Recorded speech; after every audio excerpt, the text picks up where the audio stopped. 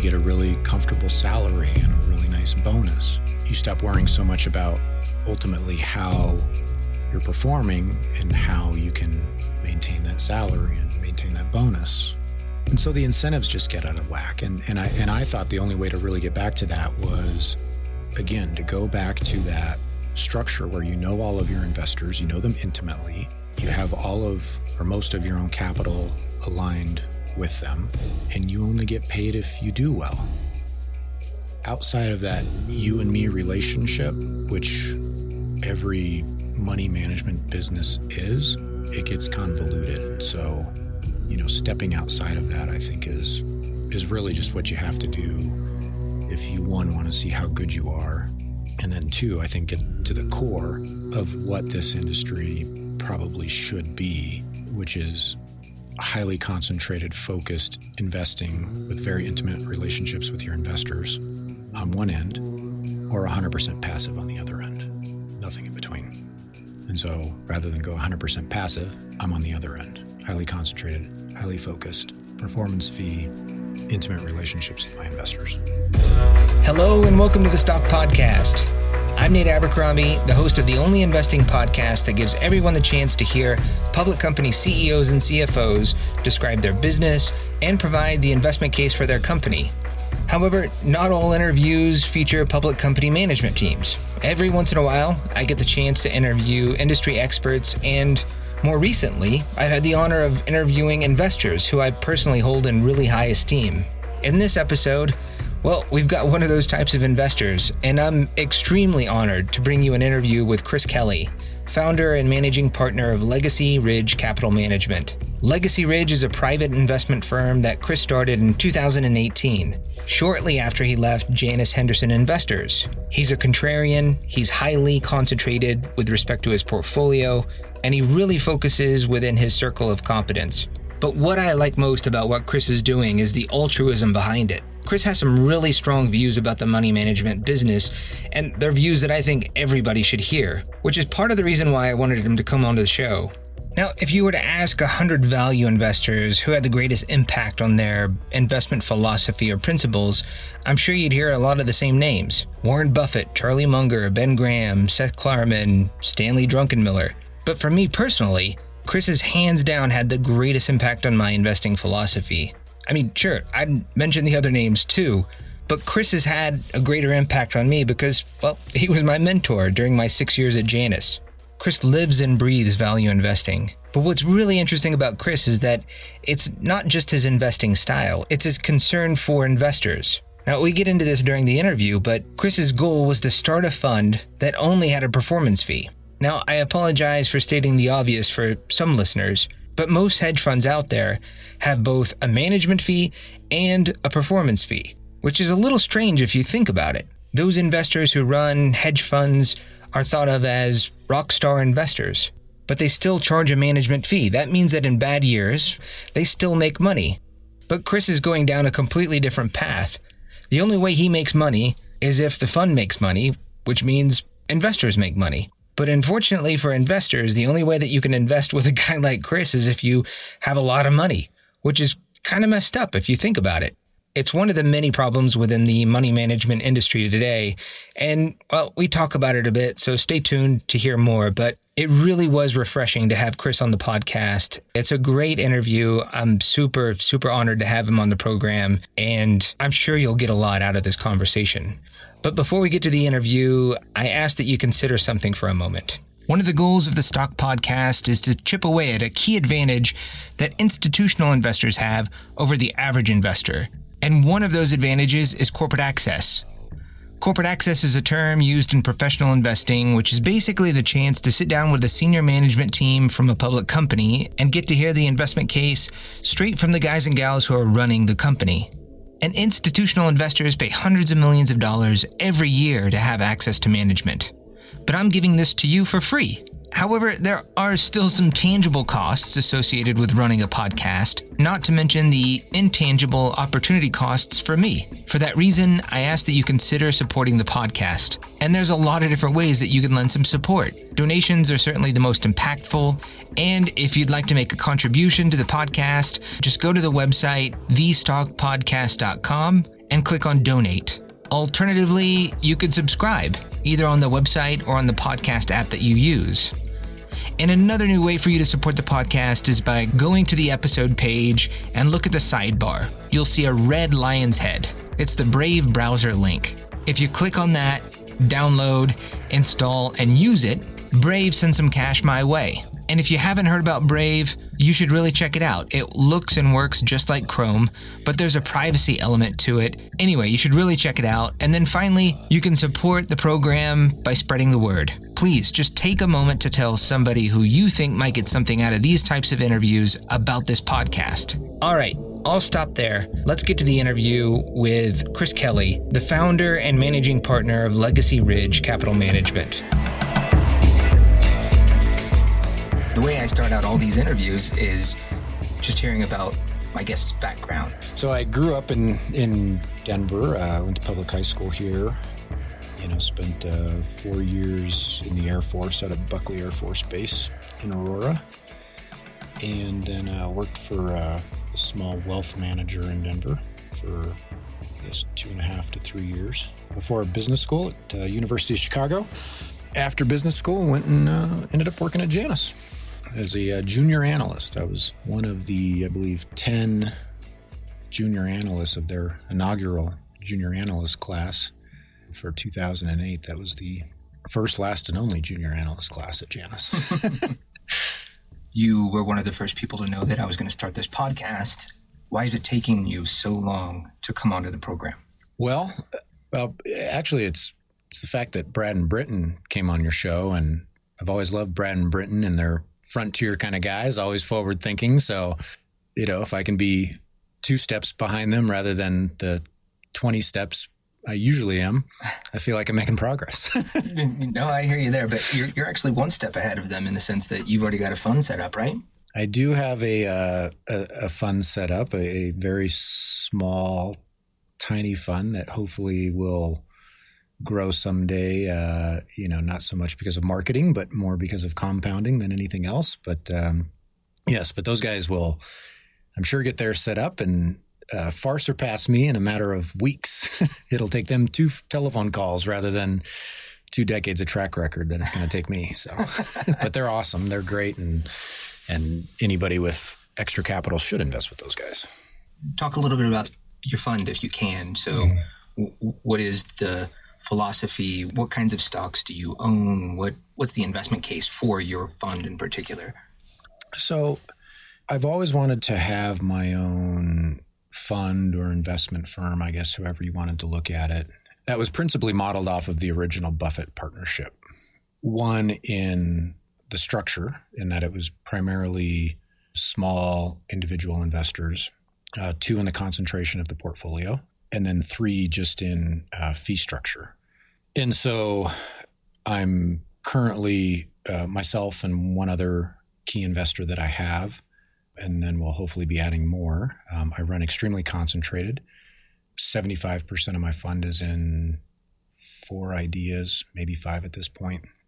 And then fee structure, I only charge a performance fee over a 4% hurdle rate. And, I think what's primarily interesting about this structure is, it's not a marketing organization. I'm not out to try and collect 50 basis points or 100 basis points every year and grow assets so I have a comfortable lifestyle. I'm really just trying to compound wealth over time. I've got nearly all of my own family's money in it. And, I try and stick to what I know, which is a very limited universe. But I think that's key to being a successful investor, obviously, is knowing how small that universe is. As Buffett's talked about, the circle of competence is key, and knowing when you're outside of that circle or when you're getting outside of that circle is key to not making a ton of mistakes. And I've made my share of mistakes within my own circle of competence, but I'm pretty committed to sticking with what I know at this point, which is largely energy infrastructure, whether it be midstream or, some element of like the IBP model, which, 10 times better than I do, or anything else kind of up and down the energy value chain. But But I try and stick to the service and tool sellers and the transportation companies related to energy, not so much the shale E&P companies. And then aside from that, also airlines, which is a very odd mix, but the airline business model is an interesting one.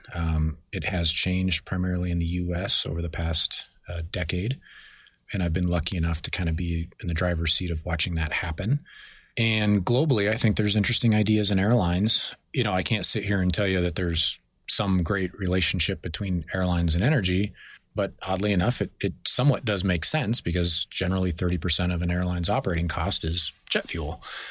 So, there is some rhyme or reason on why you could invest in these two spaces as almost a natural hedge for each other. But I frankly don't look at it like that. I just kind of look at those are the sectors that I've covered. Those are the sectors I've been successful in. Those are the sectors that I know. And so that's what I'm sticking to at this point in time. If you looked at my portfolio today, it's 8 stocks, 2 of which are airlines, 4 of which are midstream energy, 2 of which are IPPs. And that might change a little bit over time, but it's all going to be valuation dependent. And so that's kind of what I'm sticking to. My influences have been a handful of very successful investors that I think approach the business not as a business, but as like a real profession, as your family physician would. And it's got a lot of meaning. And, this is a very important job. And I think the second you start approaching it like a real business, you've got that classic principal agent problem, and the agent is in trouble because you're thinking of other things that benefit you as the principal and not the agent. And so I think that this structure, a small partnership with primarily only a performance fee attached to it, is the right model for a 2-3 decade type of partnership. You earn your chops as a junior analyst with the airlines. Could you just talk about what was going on with the airline industry when you first started at Janus? And then I think it's an equally interesting story about MLPs. So maybe we'll get to that afterwards, but just focusing on airlines right now, like what was it about airlines that compelled you to push portfolio managers at Janus to own the airlines? To be fair, when I got to Janus, we own some airlines. One of the portfolio managers, who's a mentor of mine, Brent Lynn, owns some airlines, but it was almost, I think, as a hedge against the rest of his portfolio, which was pretty heavy energy, because oil at the time was $145 a barrel. And nobody else wanted to cover the airlines. There's that classic Buffett line, of course, of how you become a millionaire. It's you start as a billionaire, buy an airline, and you'll be a millionaire before you know it. And being kind of hardcore from that school and not thinking a lot about it, like that was the last space I wanted to cover. Yeah. It just made you feel dirty. But if you could actually step back and get rid of the biases and actually look at what was happening in the industry, ironically, as a result of $145 a barrel oil, you could see a changing industry. And, I think right around that time, you had Delta and Northwest merge. Shortly after that, you had United and Continental merge. Shortly after that, you had American and US Air merge. And then you also had Southwest make an acquisition of AirTran. So the industry consolidated really fast, and it had to because it looked like the model was unsustainable at $145 a barrel. If oil would have stayed at $50 a barrel, the impetus to merge probably would not have been there for these companies, or not as great. I would say that the management teams were far better as well in that period. And a lot of this was kind of triggered and started by the America West guys, Scott Kirby in particular, that kind of forced everybody's hand at the poker table. But you could see the industry changing and consolidating, and you couldn't be certain that was going to work, but the risk reward became much more favorable with that as a backdrop. And you had United Airlines, I think August or September of 2009, go to essentially $3 a share. And I had just launched on this company. It was the first stock I launched on at Janus at $10 a share as a strong buy. And it promptly went to $3 a share. And the third quarter for airlines is, from a cash flow perspective, always the bleakest because you're kind of, burning working capital. And it seemed relatively possible that this company could go bankrupt. And so that was scary. But, they ended up not going bankrupt, did some very expensive financing, came out of it. And then I think less than a year later had merged with Continental or were in the midst of a merger. And so it was definitely a learning experience for me. And it taught me, one, obviously you never know as much as you think you know. And thought I'd probably lose my job, obviously, if the first company I launched on as a strong buy went bankrupt. That would not be good. But it also taught me that if you can kind of focus on one or two key things, and primarily within industry structure, and you're a long-term investor, meaning multiple years, you can get some things really right. It took a long time for those investments to really play out. We also had a large investment in Delta Airlines through the same period. And Delta, I'm just going off of recollection here, but all through 2011, would get up to $7. And I think our average cost was mid single digits. So I felt great, but then it'd promptly go down to $5 and then it'd go up to $8, then it'd go back down to $5. And it just didn't seem like anybody else saw what we saw. But at the same time, they were generating free cash. They were delevering the balance sheet. They hadn't bought back any stock at that point. They hadn't paid a dividend at that point. But you could see where they were going, and you could see how the model was changing before your eyes. But every single day, you had to ask yourself if the market was right or if you were right. And you really just had to sit on your hands. 2011, that was a $5 stock, and now Delta's considered easily one of the best airlines in the world. It's, I don't know where it is today, probably low 50s. So that one worked out. United worked out. There's a lot that I missed in there as well. But when you're investing in these hyper cyclical, extremely volatile industries, and you take anything more than a 2-year view, the discipline is really just in sitting on your hands and not doing anything, because you're paid to do things. Every profession, you're essentially paid to do things, except for this one. This one, I don't know, 90% of the time you should be paid to not do things, but it's really hard. You're fighting human emotion. You're fighting managers, you're fighting intuition, but, finding a way to stay focused on the long-term thesis is really key, I think, in investing in sectors like this. And, and ultimately I ended up being wrong on Delta anyways. We sold in the mid-20s and the stock promptly went to 50. So, like a classic value person, I left a ton of money on the table and we could have done a lot better with it. But that was a learning experience, mostly in human emotion and self-awareness, than anything I could have gotten covering another industry. As, one, starting out with oil at a peak, which did turn out to be a peak. And then two, obviously going through the financial crisis, covering what was at the time known as the worst industry known in the history of capitalism. What was Buffett's rationale then for not investing in airlines? And clearly he changed. And I remember watching a video of you on television where the reporter's asking this question, so people can actually go look, like a previous Bloomberg or CNBC interview. They ask you about this Buffett question. But what was it then that changed? And then now Buffett is actually invested in airlines. So I don't know, obviously, directly, but my hunch is, one, so his initial view was just because of the competitive capacity of the industry. He made a large investment in U.S. Air back in the early 90s, I believe, and had lost a little bit of money on it. I actually think it turned out to be profitable for him, but it was not a fun experience for him nonetheless. And he learned very quickly how much capacity can come in the market and changed the supply-demand equation in the airline industry very quickly. Julian Robertson at Tiger learned the same thing in the late 90s. So my guess is that he just finally maybe revisited the industry and realized that it had gone from 12 major players in the mid-90s to 4 major players in the 2011s and beyond.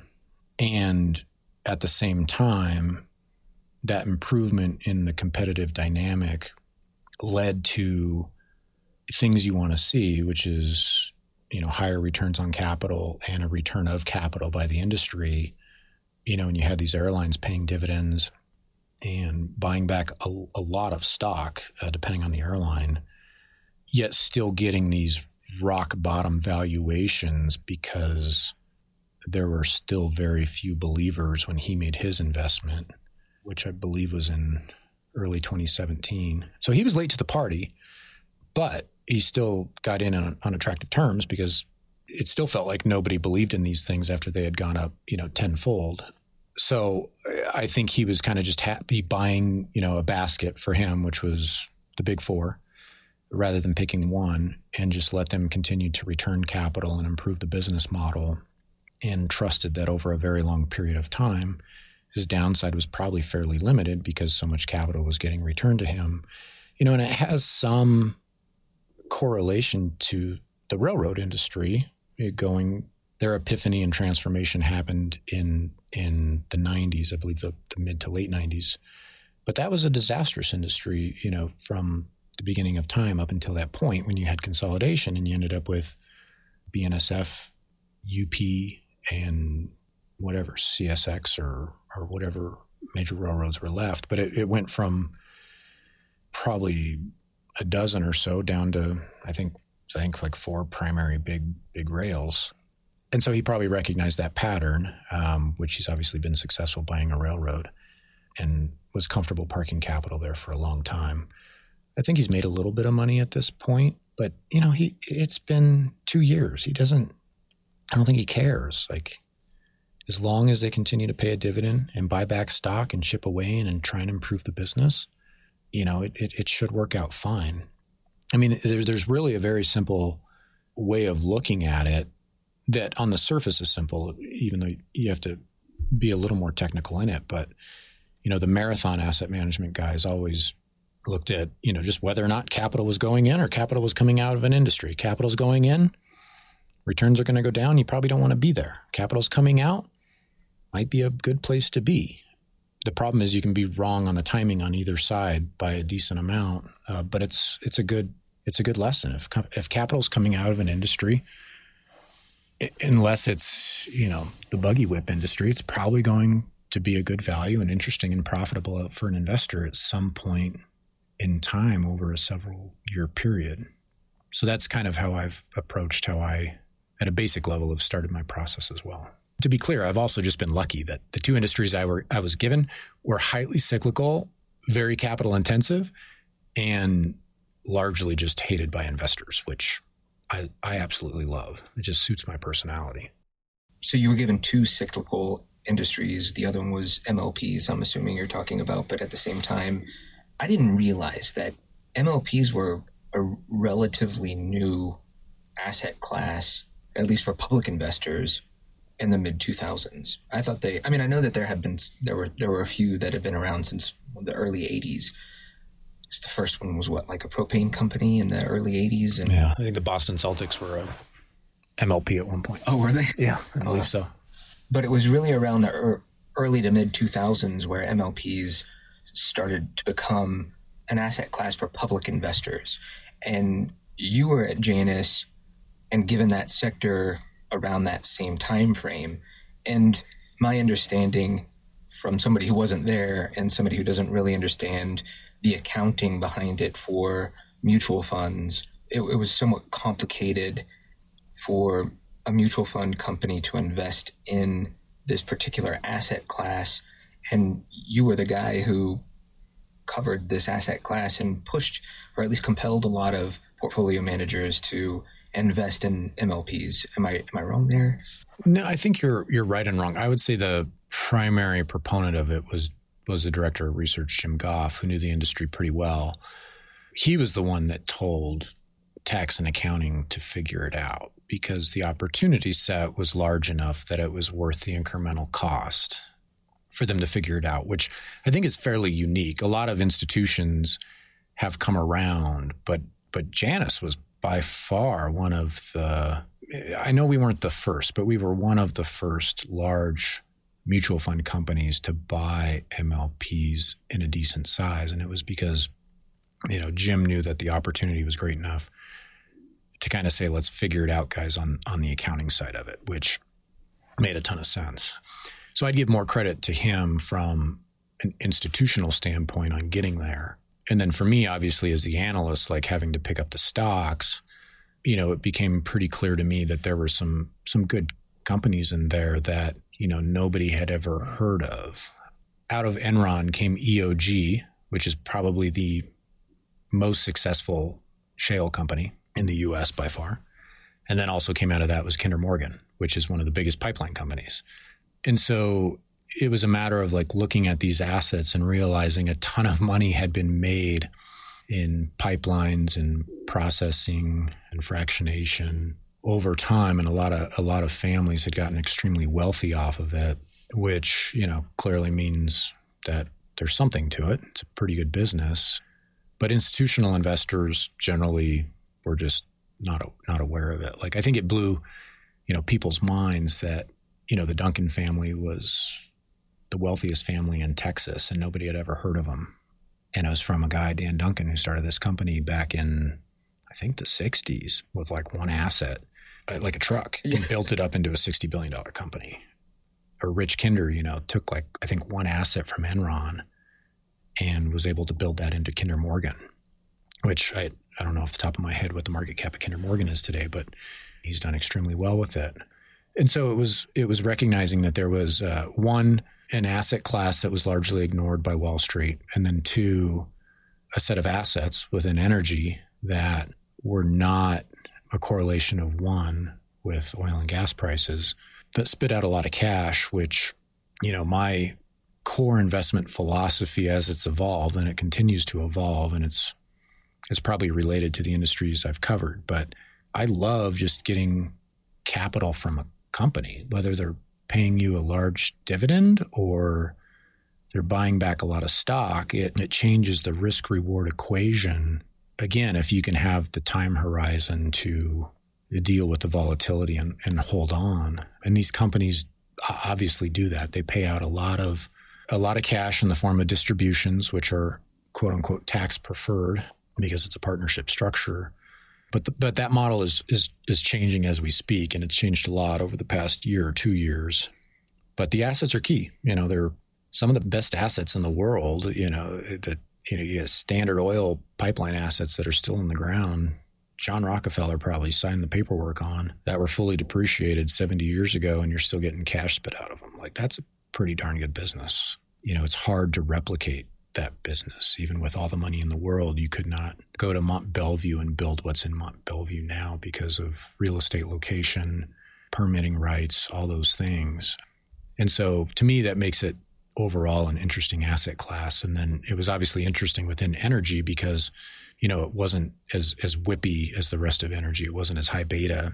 And they actually cared about returns on capital and giving capital back to shareholders, which to this day remains somewhat unique in the energy landscape. One of the issues that have plagued midstream companies over the past going on like 5 years now, almost, which is their inability to raise capital, which then stymies their ability to actually grow the business because traditionally the model was issue shares, pay a dividend, and in exchange, they get funding for growth projects. Because you are running a fund that has a lot of midstream companies in the portfolio and you're somebody who's covered the industry for a long time, I'd be really interested to hear what your take is on just sort of the state of midstream right now. Mm-hmm. Okay. So to be clear, when I first started covering the space, I actually thought the construct made a lot of sense. Because these companies paid out such a high percentage of their cash flow, which was great because we got our 6, 7, 8% distribution check every quarter or every year. If they wanted to go out and build a project, they had to come back and ask for capital, which I'm okay with, because if you have a company you trust, if you have a company that historically has earned well above their cost of capital, that doesn't seem like a terrible model. It's, somewhat equivalent to the private equity model, I suppose. And so by and large, like I although I'm currently completely proven wrong by the way the industry's going, I don't think it's a terrible choice, other than you're paying investment bankers a ton of money. And clearly there were companies that were not disciplined with capital that were still part of this scheme, that were issuing shares. And part of that may have been to help cover their distribution, in some type of kind of Ponzi scheme type of manner. And so once again, it was just a matter of, I think on the surface, it was probably okay and actually made some sense in a discipline and governance standpoint, but then the bad actors ruined it for everybody.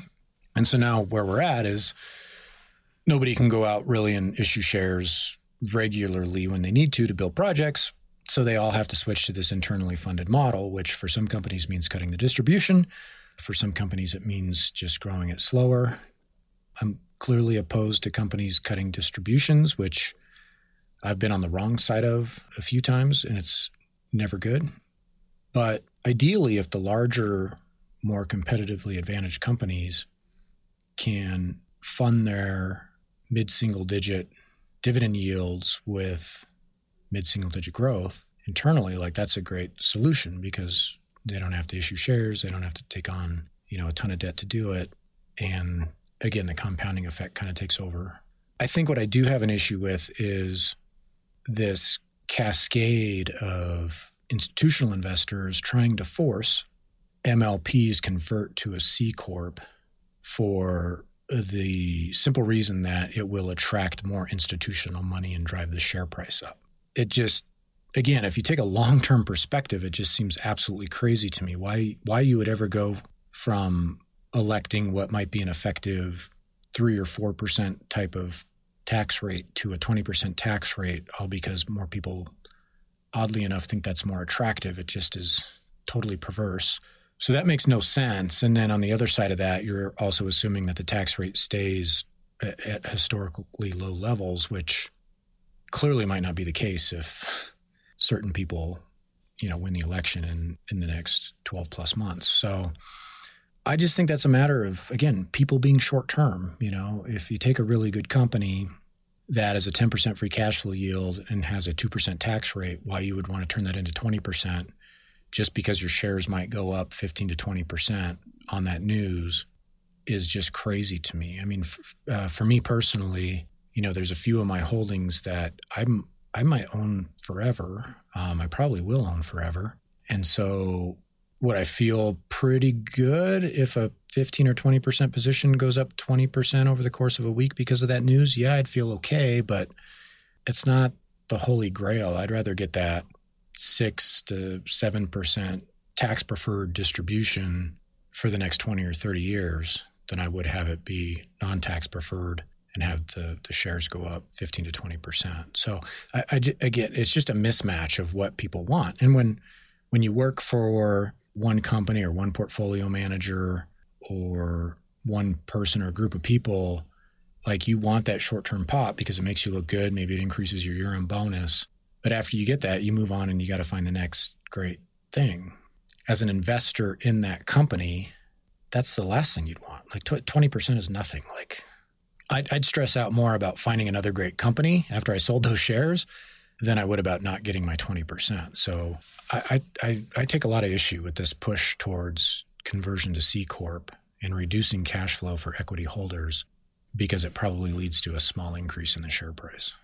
Who's responsible for that push? Is it primarily institutional investors who think that just makes sense longer term? Yeah, it seems to be because, again, other than being a short-term retail trader, I don't know why you would think that that's an advantage. But from an institutional standpoint, they might not see the tax benefit of having a tax-preferred distribution anyway. So to them, they'd rather have the bird in the hand than doing the Bush, and so that's what they would go for. And unfortunately, it's just been supported by these conversions from, Blackstone to KKR to XYZ MLP, that there is clearly and obviously a larger audience for a C Corp security than a partnership security. But I don't know. I've never found it to be a logical argument to do something just because a few more people might view it favorably and be willing to pay a little bit more for your stock. But you look at it today and it's like One Oak, which is a C Corp, OKE, and it's like at a 5% dividend yield versus like an Enterprise Products, which is a partnership, and it's close to like a 6.5% distribution yield today. And the 6.5% is tax preferred. The 5% is not. It's taxed as a dividend. And that's like the arbitrage opportunity, I guess, people see when Enterprise has a better business model. They're both good business models, but Enterprise is really good. And so I guess people look at that and they say, look, at Enterprise could trade from 6.5 to 5. But if you're an actual investor, if you're a buyer of businesses, wouldn't you rather have that stay at 6.5 and every year take your 6.5 and buy more 6.5? Like, I just don't get it. Like, if you have to be mark to market and you're comparing yourself every December 31st to the arbitrary benchmark, like, I guess it makes sense, but it's counter to, I think, the core of what we do, which is buy good businesses, let them generate cash, let them pay it out, reinvest those cash flows. We're not flipping houses, we're not flipping assets here, despite the fact that most people seem to. I remember when you made it clear that you were leaving Janus, I wrote a goodbye letter to Kris Kelley, and it took me a little bit of time to do the research, but just looking at your performance numbers, you had some of the best performance over a long period of time, some of the best performance in the entire company. And I'm just kind of curious, what was the motivation to leave Janus if you did so well there and you had a great reputation in terms of solid performance and culture carrier? What was that motivation to leave?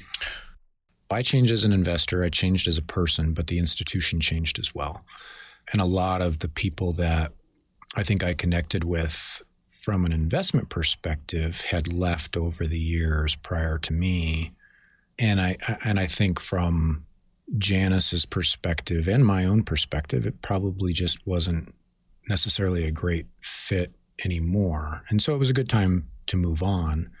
But, I clearly have some deep-seated desire to just do something entrepreneurial and do something on my own. And, people always say paint your own picture. It's such a cliche, but it's true. When you're doing something that's a mix of, math and art, which I think investing is, or behavioral science and economics, you have to take all the handcuffs off. You have to have complete freedom and a blank canvas to do what you do to really see how good you are at it. And I just always had that desire to do that at some point. It was just a matter of picking the time.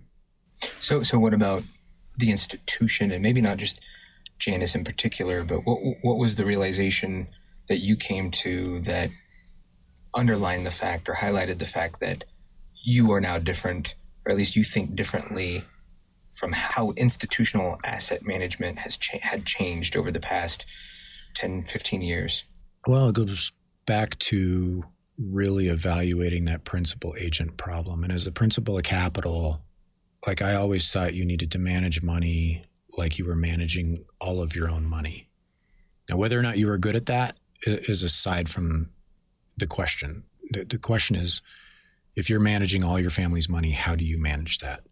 And you should have a fiduciary obligation to manage all outside capital just as you manage your own money, because hypothetically, nobody's capital is more important than your family's.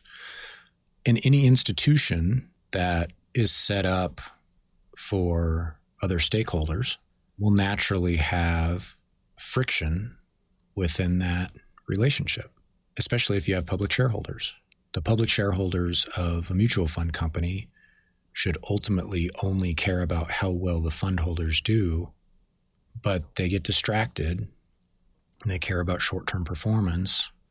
And so those things don't always align. When you get a really comfortable salary and a really nice bonus, you stop worrying so much about ultimately how you're performing and how you can maintain that salary and maintain that bonus. And so the incentives just get out of whack. And I thought the only way to really get back to that was, again, to go back to that structure where you know all of your investors, you know them intimately, you have all of or most of your own capital aligned with them, and you only get paid if you do well. And so then the question becomes, how do you measure, are you doing well or not, which is maybe a whole separate podcast. But outside of that you and me relationship, which every money management business is, it gets convoluted. And so, stepping outside of that, I think is really just what you have to do if you, one, want to see how good you are. And then two, I think get to the core of what this industry probably should be, which is highly concentrated, focused investing with very intimate relationships with your investors on one end, or 100% passive on the other end, nothing in between. And so rather than go 100% passive, I'm on the other end, highly concentrated, highly focused, performance fee, intimate relationships with my investors. So what's going on in the middle? My gripe, and every investor's gripe that's invested in that middle space, should obviously just be with investment management industry, but I think it's just applicable to industry and capitalism and big social groups in general. And so I think one way to approach it is to really think about, if there were no investment management industry today, based on what we know, how would this industry develop? And I really think that it would develop as mostly passive. If you want to be mom and pop 401k investor for the next 40 or 50 years, just buy the index, pay whatever, 2 or 3 basis points and call it a day. And then the other end of the spectrum, which I mentioned, I think is pretty concentrated, focusing on, not necessarily focusing on specific sectors, but staying within a small circle of competence and really just being paid if you outperform some relatively arbitrary benchmark. I don't think what would exist is the investment portfolio where you pay 1% a year to be benchmarked to some extremely arbitrary small sliver of the investment universe and own 100 stocks, and a quote unquote big position be a 3% position. In my opinion, that model should go away, and I think it will go away because we know throughout the past 30 years that it's been very hard for the typical mutual fund manager to outperform. And we also know from, Harry Markowitz that the second you're over 30 stocks in a portfolio, like the efficient frontier, whatever that means, and however inapplicable it is to anything we do, statistically it has some meaning. Anything above 30 stocks, like you're just kind of wasting your time.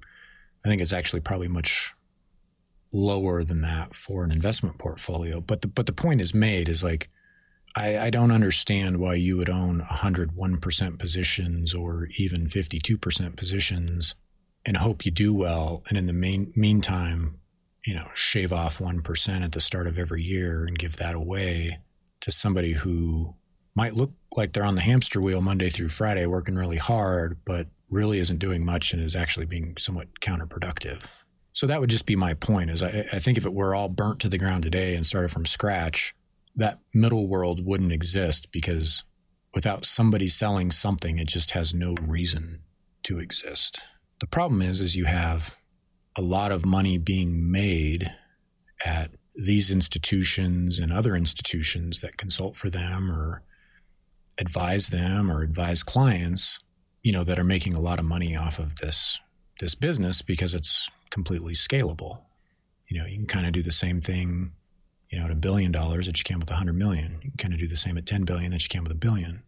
And so you're just able to make a lot more money the more assets you gather. So that's what it's become, is the asset gathering industry rather than the asset management industry. Munger talks about The croupier's take, I think he had estimated at one point in some speech he gave it like 3.5%, which sounds realistic to me between all the people that are getting paid, for you to own your 100 stock mutual fund that probably is going to underperform whatever arbitrary benchmark it has is crazy. I mean, that's what, at a $10 billion fund, that's $300 million.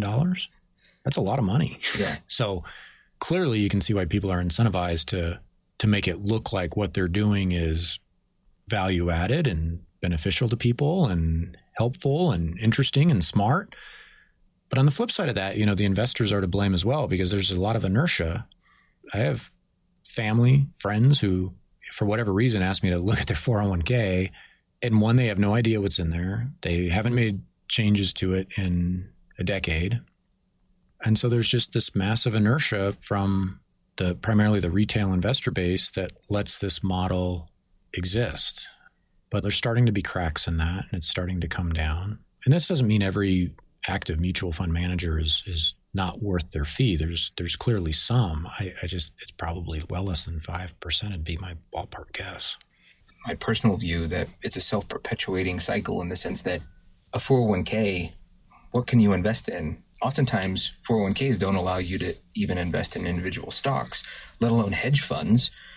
For example, when we were at Janus, or even before Janus, when I was at my previous company, I had only Deutsche Bank with whom I could buy mutual funds from. Yeah. And then while at Fidelity, it was Fidelity or Vanguard. Yeah. And so it's like this self-perpetuate, like they only allow you to invest with a certain number of people. So it's almost like, I don't know, I feel like the chips are stacked against you in the sense that you don't have options. Correct. With a 401k or a retirement account. It's super perverse because, as a quote unquote, hedge fund, or I guess whatever I'm labeled by governing bodies, I have to have high net worth individuals as my investors. So you have to have a lot of money to invest any money with me. I can't take my dad's 401k and invest it in my fund. And they think that they're protecting the small investor by doing this, and I guess to some degree they are, because I'm sure you have a lot of, shysters that are just setting up these investment partnerships that'll rip your money off. But, they're not protecting the investors on the other side. They're not protecting my father or my friend's mother from investing with these shady insurance salesmen that are now in the variable annuity business that easily take that 3% off the top. And I guess they're okay because they come through those investment products come through a major company, and there's a lobby for that industry. And so it is very perverse. Like I really love the fact that what I do helps people, or, theoretically it should help people accumulate wealth, but I'm being told I can only help the wealthy, which is something I'm really struggling with right now, because I really want to help the school teacher with a several $100,000 IRA that was left by her deceased husband. She doesn't know what to do with it. It's with some variable annuity salesperson. I would love to take that, but I can't charge a performance fee and manage that money. I can only charge a management fee, which is insane to me. And then I also have to set up a separate structure to run it as a separately managed account. I can't run it within my partnership. It's just backwards. So everything that's in place today is just the way that the industry evolved. And unfortunately, there's so much money in it that it's going to take a long time and some very brave souls to really change the structure of the industry. But you're right. Like if you have a 401k with company XYZ, and they give you 5 options, 1, you're not going to know really what's good and what's not. And 2, if there's nothing good, well, you can park it in a money market account and make 10 basis points a year. It's just not fair to most of the investing public. But I don't know how to fix that. But it's a serious issue. It's a serious issue. So you talked about the bloated structure of the industry that's in the middle between the passive and the concentrated. And I think it's interesting that you brought it up, because you and I were both talking about an article that was in the Wall Street Journal about Jeffrey Vinnick, who has just closed his fund after, what was it, 8 months. 8 months. And also saying that he will not close this time, but he ends up closing it. And he already had something like $500 some odd million of other people's money under management. What's going on there? Like, you talk about the perverse nature of the industry participants in the middle. And I feel like there's also a really bad reputation that a lot of hedge funds get. And I could see your hesitation in describing your fund as a hedge fund, because I get the sense that maybe there are some people out there like yourselves who are more interested in helping out other people with their investments, with their wealth management, while at the same time making money. But there is this just reputation within the hedge fund industry where they're just out to make money. And I think an outsider looking in, when they read an article like that, where a guy who had already made a lot of money at Fidelity and then already raised a ton of money for his hedge fund decides to close it down. I mean, what do you think is going on within that part of the industry that you think is perverse, and something that, I mean, if it's like a reputation that you would kind of like to buck within the context of you opening up your own fund, what would that be? It's tough to answer because it makes zero sense to me. Because 500 million is nothing to sneeze at. You know, if you assume he was even a 1 in 10, let's call it a 1 in 10 model. So he was making $5 million a year just off the one. And if, you know, he happened to be up 10% in a year, he'd make another 5 million. So that's 10 million bucks. You know, I guess maybe that's not a lot for a guy worth $1 billion.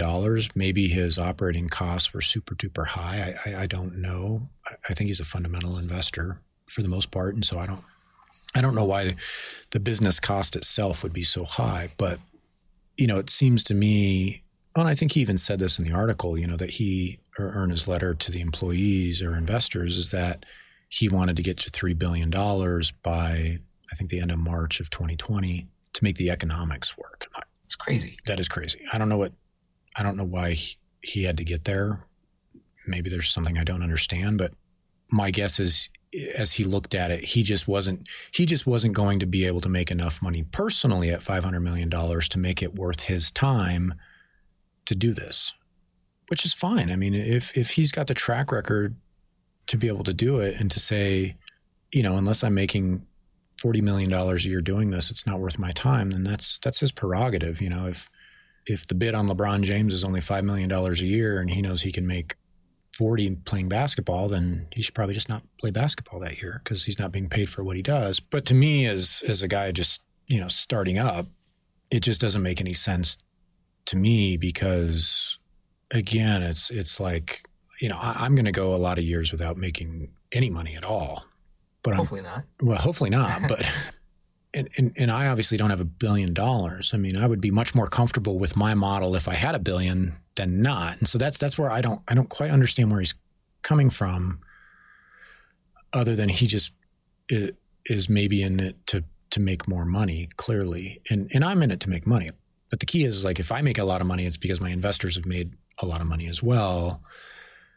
And without that tie, without that relationship, I just don't know how people don't go to bed feeling dirty every single night. Like the 1 in 20 model, or the 2 in 20, like, doesn't even talk about it. But even a 1 in 20 model, like, should be toast, because, I mean, unless your performance is that good that that's just the price for that capital, like that's totally fair.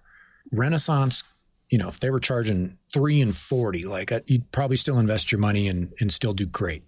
That's totally fair. But the startup person to charge 1 in 20, I mean, that's ludicrous. Again, if all I got was to $20 million at capital and I had that model and I thought I could do 10% a year, like, that's what, $600,000 a year. Like, that's a decent amount of money compared to the rest of the world and what should be reality for not doing that great. Like, I don't see where, if I ran $20 million of capital and I annualized 10% a year, that my take of society should be $600,000 a year. It just seems completely out of whack when there's some ER doc somewhere saving lives, making a fraction of that, adding a lot more to society.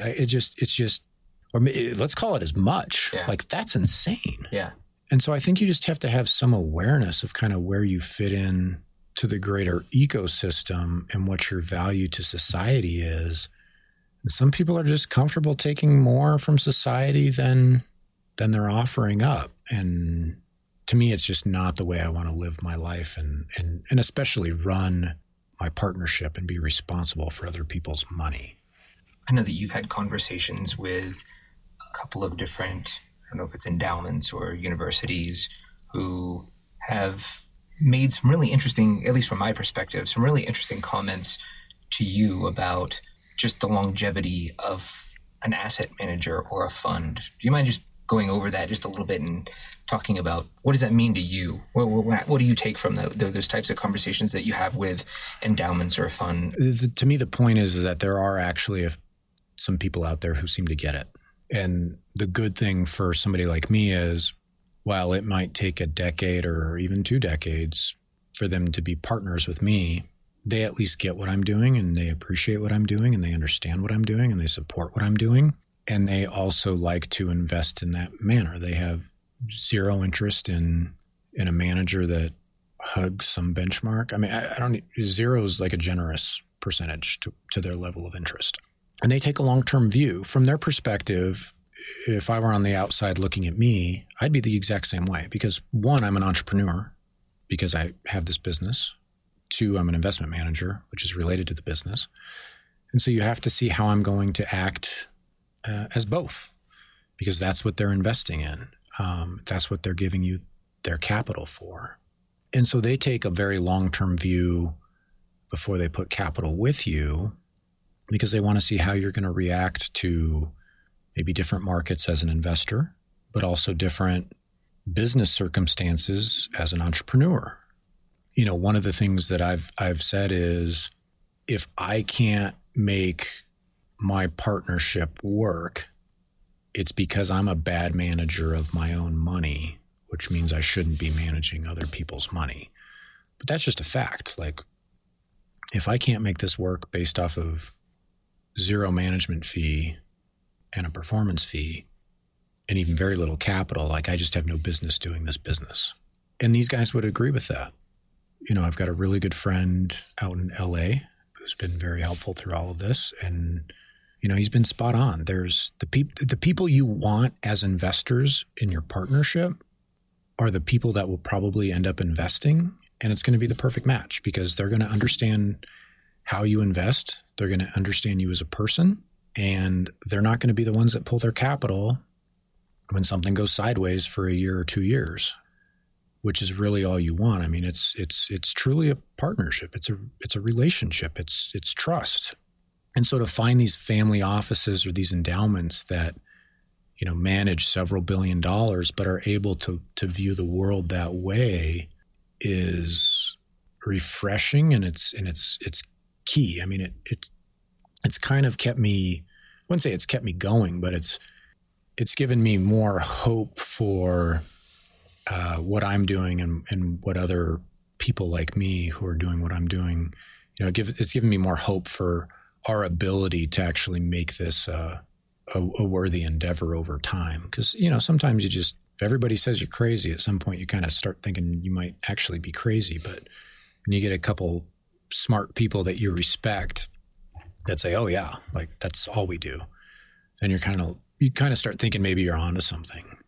So you mentioned this other source of income. I think it might be worth talking about it, because from an outsider looking into your business, I see how you are diversifying your own portfolio. At the same time, I know that you did want to put this business into something that could be kind of like a public-private partnership where you could build something outside of just, you know, public equities. But I think it might be just kind of interesting for listeners to hear what you're doing outside of investing as a business owner. So I ended up almost 2 years ago buying a little Polaris dealership up in the middle of Wyoming, a town called Lander, Wyoming. And there was a couple of reasons I did it. One is because I always wanted to own a small business. I just find it terribly interesting. The small details of a business are fascinating and then highly relevant to a public market investor, because at the end of the day, that's really all you're doing is buying living, breathing organisms. You're just buying a fraction of them. And it's a good way to ground me in that belief, specifically when it concerns valuation and fundamental volatility. But then aside from that, it was also a way for me to buy an asset that some years might cover my family's living expenses. Some years might not. It obviously depends, but it would be close, which would also allow me to manage my partnership the way that I wanted to.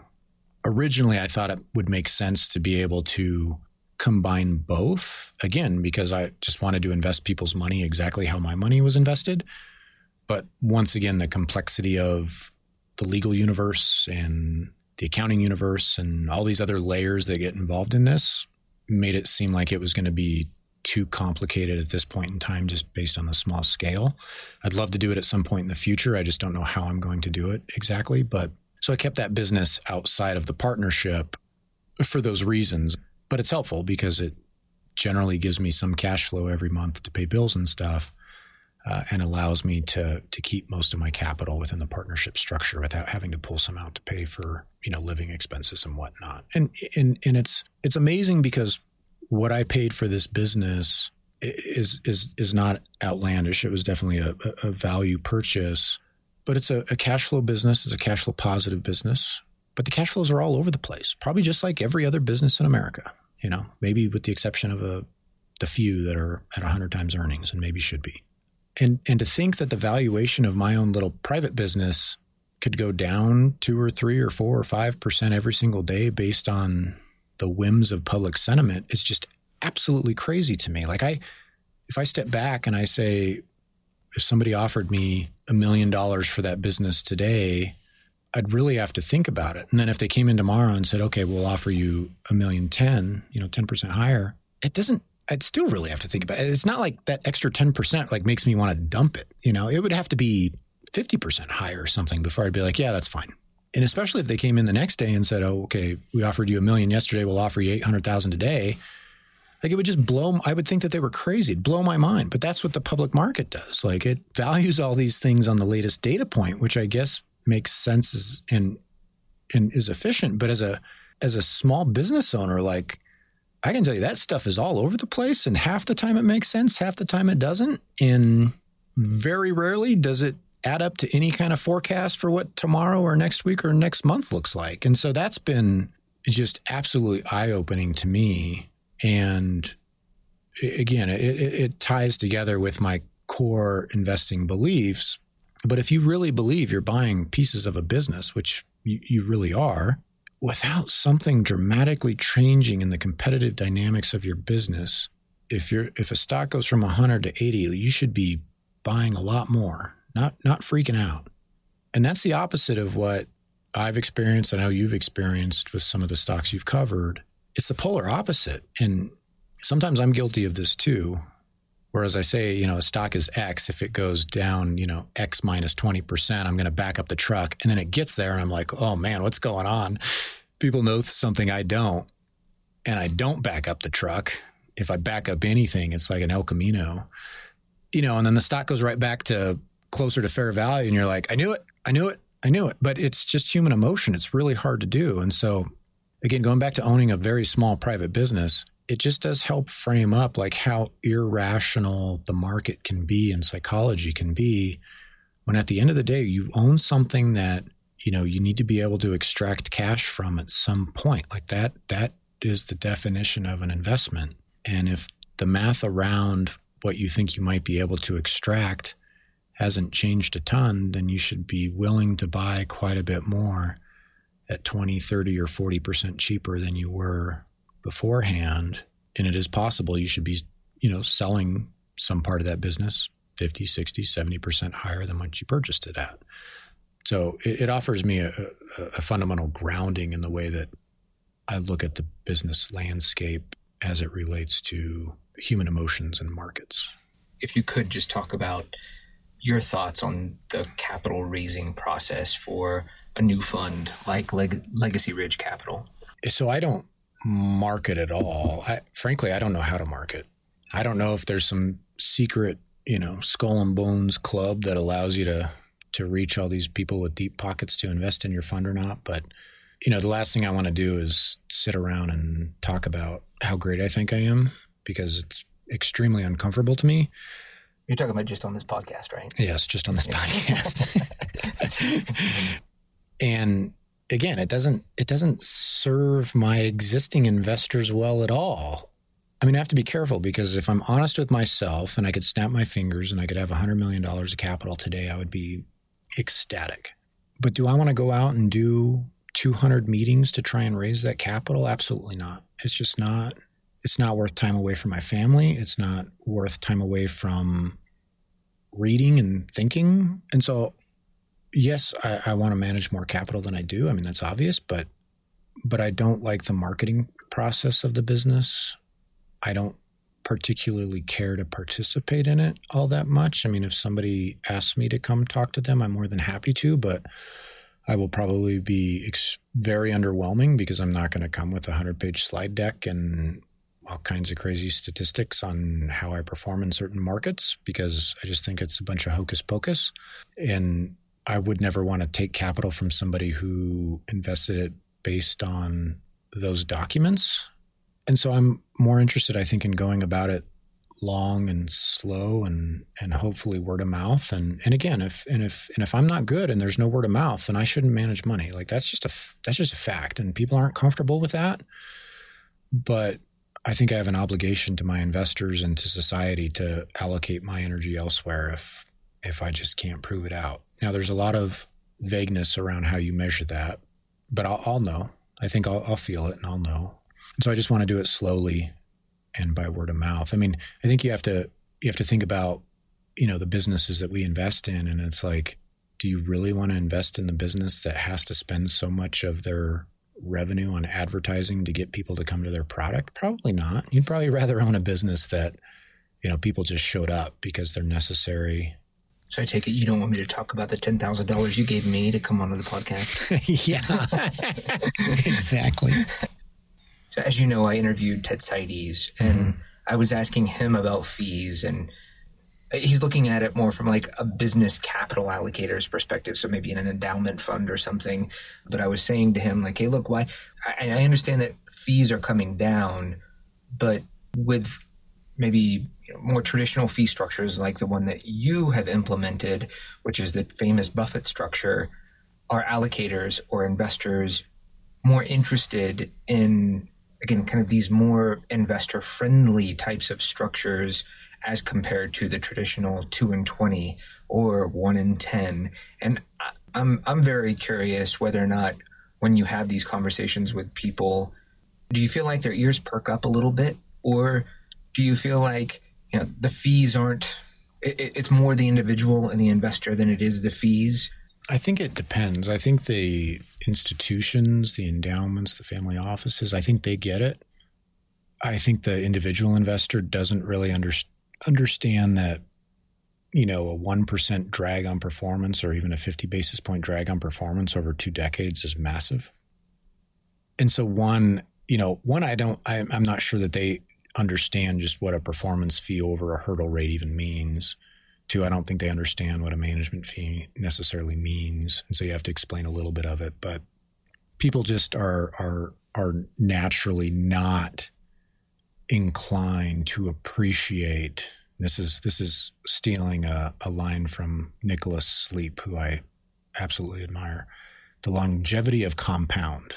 And the longevity of compound on 100 basis points or 50 basis points over 20 or 30 years is massive. And for me to just take that to send my kids to private school or drive a BMW or something is just absolutely crazy to me. And it's again, some people can charge what they want because they're so good. But if you haven't proven that, it's somewhat akin to stealing money from people, in my opinion. And so I don't think the retail investor, the individual investor, really appreciates that.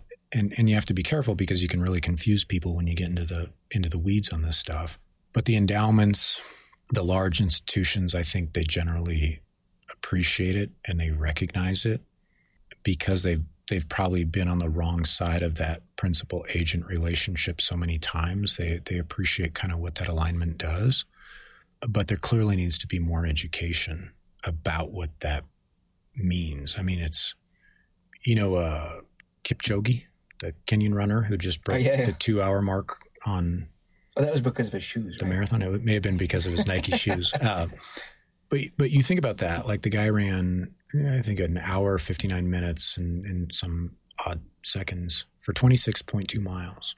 And if you look at his mile splits, it's insane. It's like, I might be wrong here, but I think it's like 4:34 a mile, and the variation was like 4:34 to 4:36. If you would have gone to Kipchoge before that race and said, listen, Kipchoge, you got to hand us 5 seconds every mile just off the top. It doesn't sound like a lot, but over 26.2 miles, he wouldn't have come close to breaking that record. And so if you can think about how that adds up over the long term as far as running a race, like it's every second is meaningful.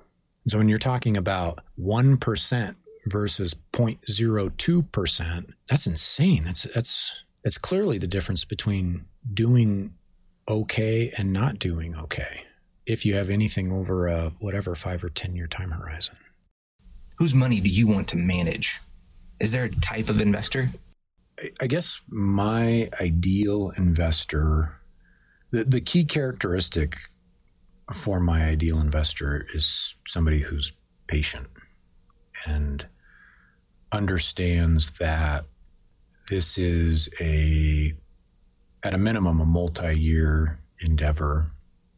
Ideally, it's a multi-decade endeavor, but what I'm definitively not looking for is somebody who's interested in being really dialed into the 6-month or the 1-year performance, because that's going to be all over the place, just the nature of owning 5 to 10 stocks and owning 5 to 10 stocks in 2 hyper-cyclical sectors. But aside from that, as of right now, they obviously have to meet, the rules of the SEC and be an accredited investor, meet the minimum requirements.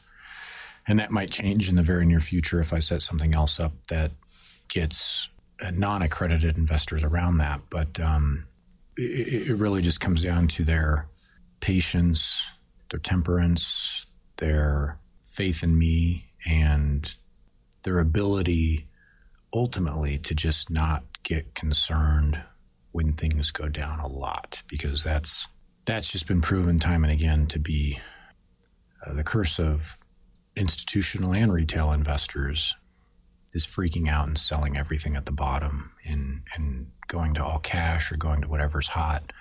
And I'm going to do the opposite. I'm more likely to turn off my monitor and not pay attention at the bottom, unless there's cash to invest, and then we'll invest more money at the bottom. But with a multi-year and a multi-decade outlook, you can't get freaked out on the 6-month, the 1 year, the 2 year, and it might turn out to be a 3 or 5 year soft period, because those come up and you've got to get through them. You can't get off track. You can't get away from your philosophy. You can't get away from the things that you know and understand. And you just have to be smart and not make big mistakes, and hopefully get capital through that cycle so you've got more money to invest and then come out even better than you were going in. So high net worth retail would be my preferred investor, I think.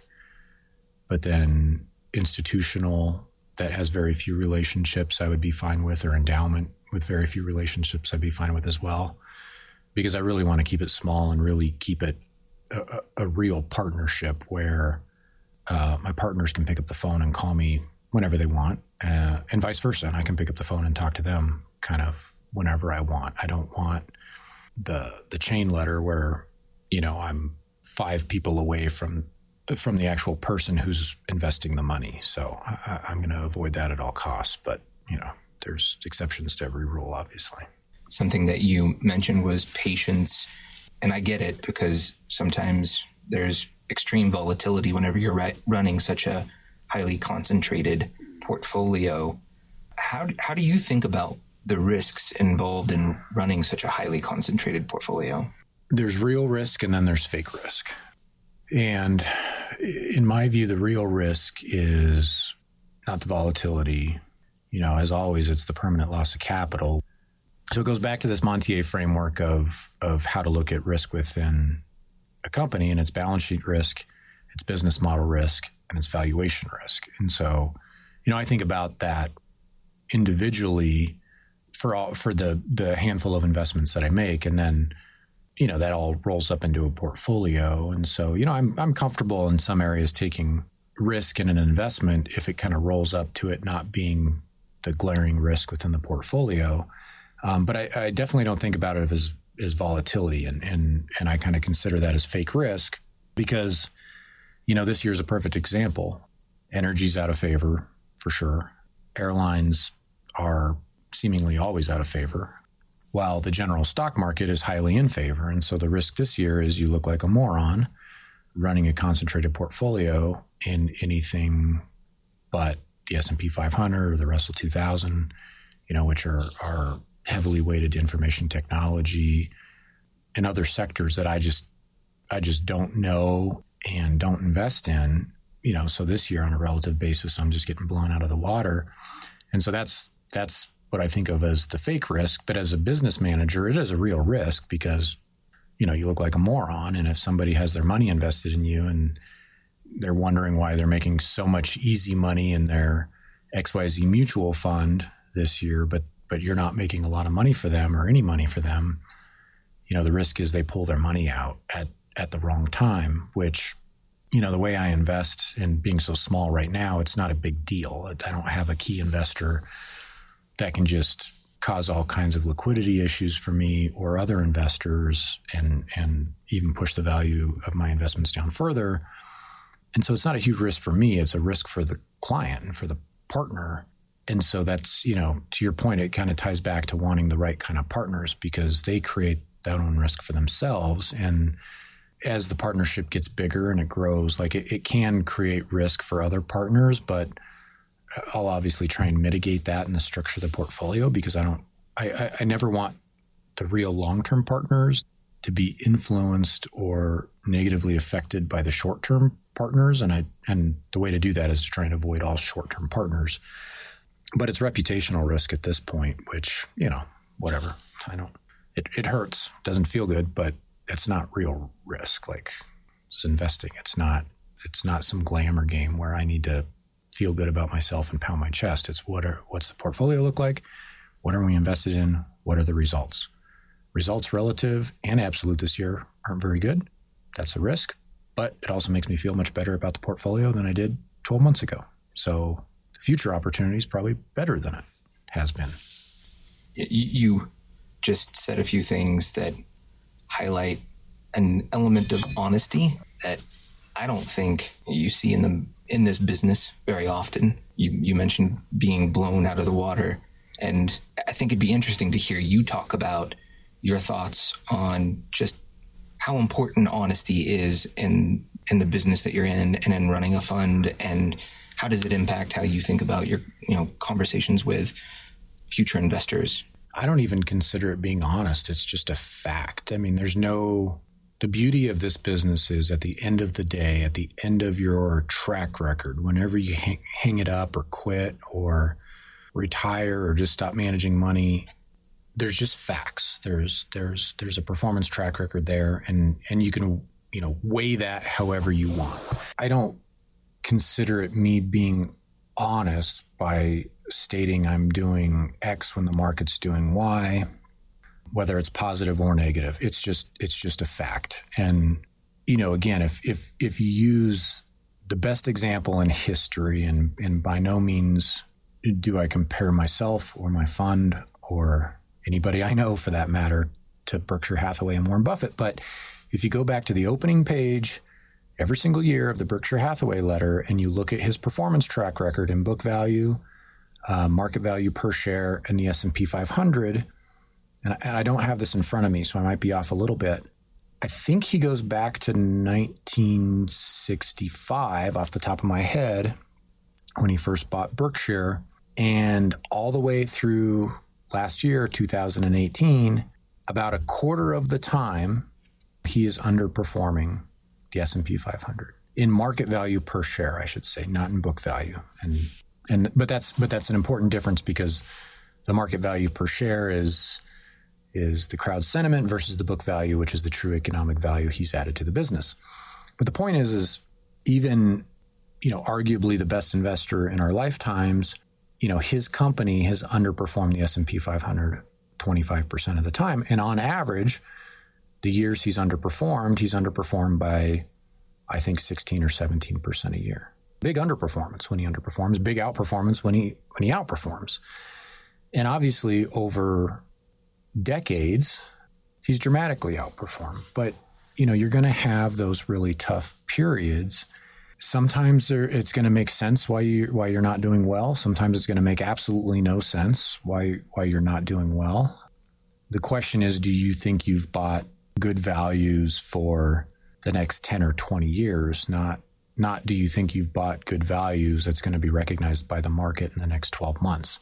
There's people that do that, and I think there's a few people that actually do it pretty well, but I don't know how they do it. I know I can't do it, and just the stress about thinking about how to do it is counterproductive for me. And so I take the underperformance in stride. Again, it's really hard. 12 months is a pretty long time when you're living it. But 10 years from now, 2019 for me will just, be a drop in the bucket kind of, and it'll be a bad performance year on a relative basis. And, for my really long-term track record, it's just not going to be all that meaningful. Now, it'd be different if I were down 50 or 60% or something like that. That's impairing capital potentially for the long term, especially when the market's up 25% plus. But that's not the case.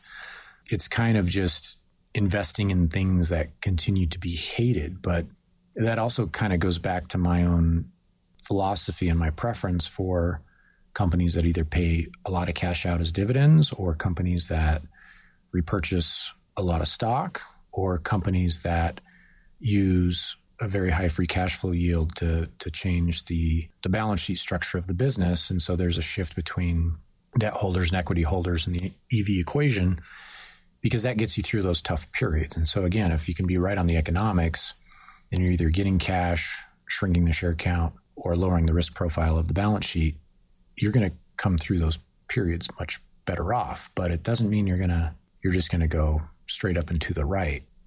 And so it's really just about having perspective and trying to think about if the fundamentals of your investments have changed. And I've had one or two over the last couple of years where I think I've just been wrong. But by and large, I just think it's value compression in a lot of the names I own.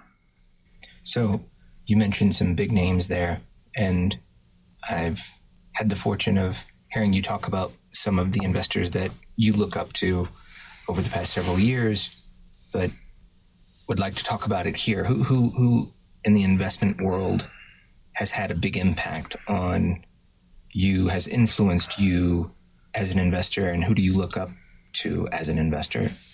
Well, I think it kind of goes back to the question of why I got into investing and why I wanted to be an investor. And there's a couple names, some of which people will know, some of which people won't. But one of the lesser known names would be Helen Young Hayes. I've actually never met Helen. I saw her at a Janus cocktail reception a number of years back, but I've actually never met her. But I remember reading about Helen in the Denver Post, I believe in 1993 or 1994. I think I was a sophomore in high school. And what she was doing with the Overseas Fund at the time, and it may have been the Worldwide Fund at the time. And it was a great profile of Helen and what great work she was doing. That's kind of my first memory of reading about an investor and being like, wow, this is a profession that's pretty crazy. And then from there, like a lot of investors, most value investors in general, my junior year of high school, I remember this distinctly at Walden Books in the mall, picking up, The Making of American Capitalist, the Buffett biography, and just staring at this thing and reading the back cover and like realizing like the richest guy in America was a dude who wore his pajamas around his house and like worked out of his house essentially the first decade of his life or his career. And so I bought that book and just consumed it in, probably 2 or 3 days.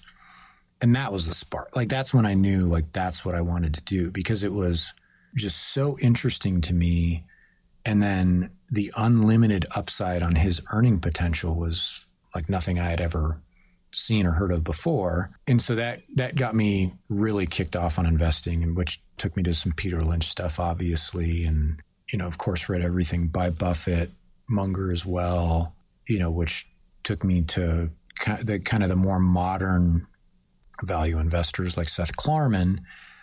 So those guys were kind of the foundation for how, it's not like how you view the world. It's like how you viewed the world. You just didn't know it because you either get it or you don't, I think. And I just agreed with 99% of the way that somebody like Buffett looks at the world and somebody like Klarman manages a portfolio and looks at the world. Aside from those people, two lesser known or probably lesser known investors that I really look up to are Paul Reeder at Par Capital. He's done an amazing job. And, from what I understand about Paul, I just love the way that he manages money. I love the way that he conducts himself, and I really look up to him and his firm. And then Nicholas Sleep, who used to be at Marathon Asset Management and then was a partner at Sleep Sicaria and kind of disappeared off the map a number of years ago and ended up closing down his fund and just paying his fund holders, this is my understanding at least, paying his fund holders in kind in stocks that he had owned for decades. And he was just inactive and pretty sure he wasn't going to trade much and didn't see why people should be paying him a management fee for owning 60% of his portfolio in Amazon, Costco, and Berkshire Hathaway. And so this was like before one of those stocks went absolutely parabolic. Costco's done great. Berkshire's been just fine. And rather than make money off all these people, he just closed down the fund and said, don't ever sell these stocks. So I admire his performance as an investor. His writing is off the charts good. And then just his morals to actually do that and say, you know what, it makes zero sense for me to make money off all these people when they already have my best ideas. So let's just do that. And so those would be two lesser known investors that I admire just as much as, Buffett, Munger, Klarman. And then when I came to Janus, people that I actually got to work extremely closely with that I really admired. One was Brent Lynn, who ran the Overseas Fund, and then David Decker, who ran the Contrarian Fund. And both of them helped shape me at arm's length just on how to go against the grain, how to be very bold investors, but also do it with a humility and a patience and an understanding that, a lot of times you can look pretty silly. Of all those people that you mentioned, who's had the greatest impact on your investment philosophy? It's Buffett, like easy. But oddly enough, I will say this, it's old Buffett, not new Buffett. And there's a big difference. What's the difference? There's Ben Graham Buffett and there's Charlie Munger Buffett. And it kind of sounds stupid because Charlie Munger Buffett has probably been more successful. I don't know about that. I'd have to look at the numbers, but Charlie Munger Buffett was required to manage the amount of capital that Buffett was managing. But Ben Graham Buffett, 1957 through 1970, when he closed his hedge fund, that investor has been more impactful on me just because I'm not good about buying the high quality businesses at a fair price. I do hope I get better at it, but I think it takes obviously a major blowdown in the general stock market to find those. I've definitely gravitated more towards the scrappy bargain hunting. Cigar butts? Not even the cigar butts because the market's different to where you don't get a shot at those anymore. But, when Buffett put 40% of his fund into American Express, back in, I don't know what it was, 64 or 65. American Express at the time was a good company, but it's not American Express of today. And they had a real scandal on their hands. And this guy he had the guts to put 40% of his fund in this thing when it didn't feel good. They had a potentially a real scandal on their hands. I identify much more with that Buffett than I do the Buffett who's just accumulating high quality businesses and never selling them. But I think that's also been potentially his greatest trick of all time is preaching that philosophy because it's now put such a massive bid under all of his businesses because they're high quality, high return on capital businesses that get bid to the moon. And, it's helped his performance quite a bit. Yeah, by far Buffett though has been, I mean, it's nothing unique, but he's been such a prolific writer and he's been around so long and he seems to have done it extremely just right. And he's done it for the right reasons that it's hard to have it not be him. So this next question I have for you has two sides to it. I'd just be curious to hear whether or not you see opportunities outside of energy and airlines. And then the other side to that question is there a sector that, despite screaming cheap valuations, you just would not invest in? I think it's a definitive no. Is there a sector I would never invest in? I can't. I'm just like a fly to shit. And if it stinks a lot, I love to fly around it for some reason. I don't know what it is. There's plenty of industries I probably shouldn't invest in. Like biotech is a perfect example. But if I came across a plausible, good value investment in biotech, it would be hard for me to avoid because, it's, again, going back to honesty here, like I just know that about myself and it's just human psyche is like you get comfortable thinking you know something, and I would more than likely fall into that trap. Now, the way to mitigate a potential disaster is obviously make it a smaller position. And being aware of that, trust me, you'd have to get to the 9th or 10th inning of that process before I'd make an investment because I just know that about myself. But I'm also highly aware you get to 9, 10, 11th inning. And if it still looks like a fat pitch to me, I'm probably going to make it. It just won't be a big, heavy cut at the ball. So no, there's no sector I would avoid. There's going to be a lot that I avoid. Most that I avoid, obviously, at all times, but it would be disingenuous for me to say I would avoid anything necessarily. And then outside of energy and airlines, there's things that are related, obviously, that I think I would be able to get my arms around through time to develop that circle of competence. But I mean, it's just going to come over time as I learn about other things. And then it would come at a time when I made that investment where I thought I couldn't make a lot of money in energy or airlines for that matter. And maybe there would be some other sector that I understood that was actually cheap. But by and large, that's not going to be the way that I operate. But, to just close your brain off and say, I don't want to look at X, Y, or Z because it's not my circle of competence. It's the rational thing to do, but you're always trying to learn and you're always trying to measure opportunity set versus opportunity set. It's just going to take years and decades for me to feel like I have, something else in that quiver. The probability of me doing anything out of energy or airlines, at least for the next 5 to 10 years, is under 10%. Low probability. What are you most excited about right now? And that can relate to either performance. Are you more excited about that now than you are back then? Just 12 months into it, what are you most excited about? I think I'm most excited about the 5 to 10 year performance of the things I'm invested in on an absolute basis, but especially relative to the rest of the world. And part of that is, comes back to being relatively smoked this year. There doesn't seem to be a lot of very interesting things, in the world to invest in. And so I think if you can find a portfolio that you think can deliver 10 to 15% type of returns, annualized returns over a 5 to 10 year period, I actually think that's pretty unique. And I think you would beat most indexes for sure over a 5 to 10 year period. And so I feel really good about the relative value of my portfolio. I feel really good about the absolute value of my portfolio. But if I had to weight the two, it's definitely on the relative side just because, the market's up so much this year.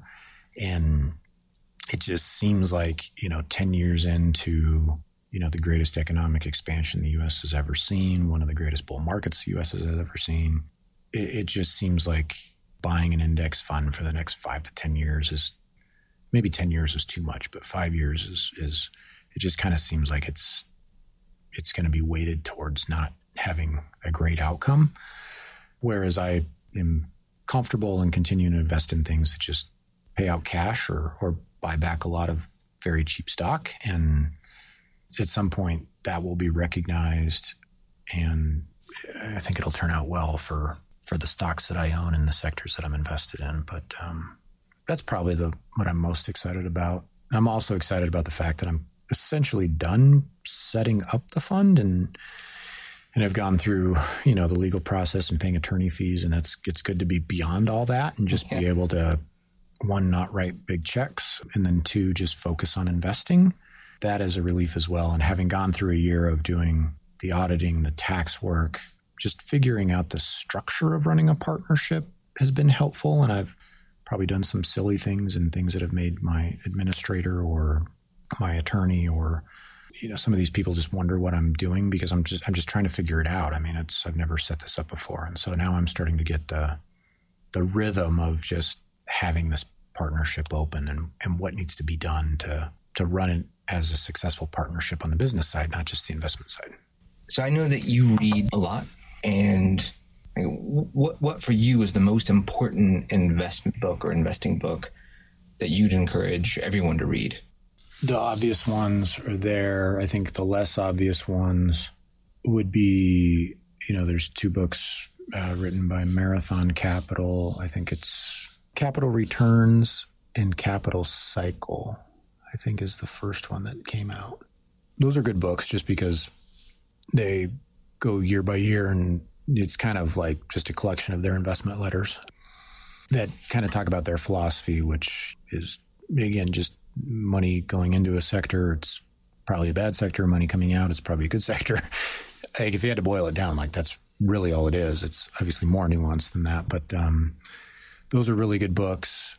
The Outsiders is a really good book just about good business managers that, have simply done a great job by their capital allocation decisions. And I've given this book to a number of company CFOs, company presidents that I know, trying to hammer that point home, and most of them already know it, but they've also found it to be a great read. Anybody in business, like you should wake up thinking about it. Like it's how you create value, and all the other things are important, but from a returns perspective, like that's almost all that matters. And so that's a great one. And then if you can get your hands on, again, just going back to Nicholas Sleep, not to totally profess my love for this guy I've never met. But his investment letters are, I think, the best I've ever read, including next to Buffett's. It's a different style because Buffett's are great if you don't know a lot about investing because you learn a lot about investing. Nick's are good if you understand the concepts but want maybe a different view of how to think about investing holistically, I think. Like I would love it if Klarman would go back and write another book on investing. His annual letters are great.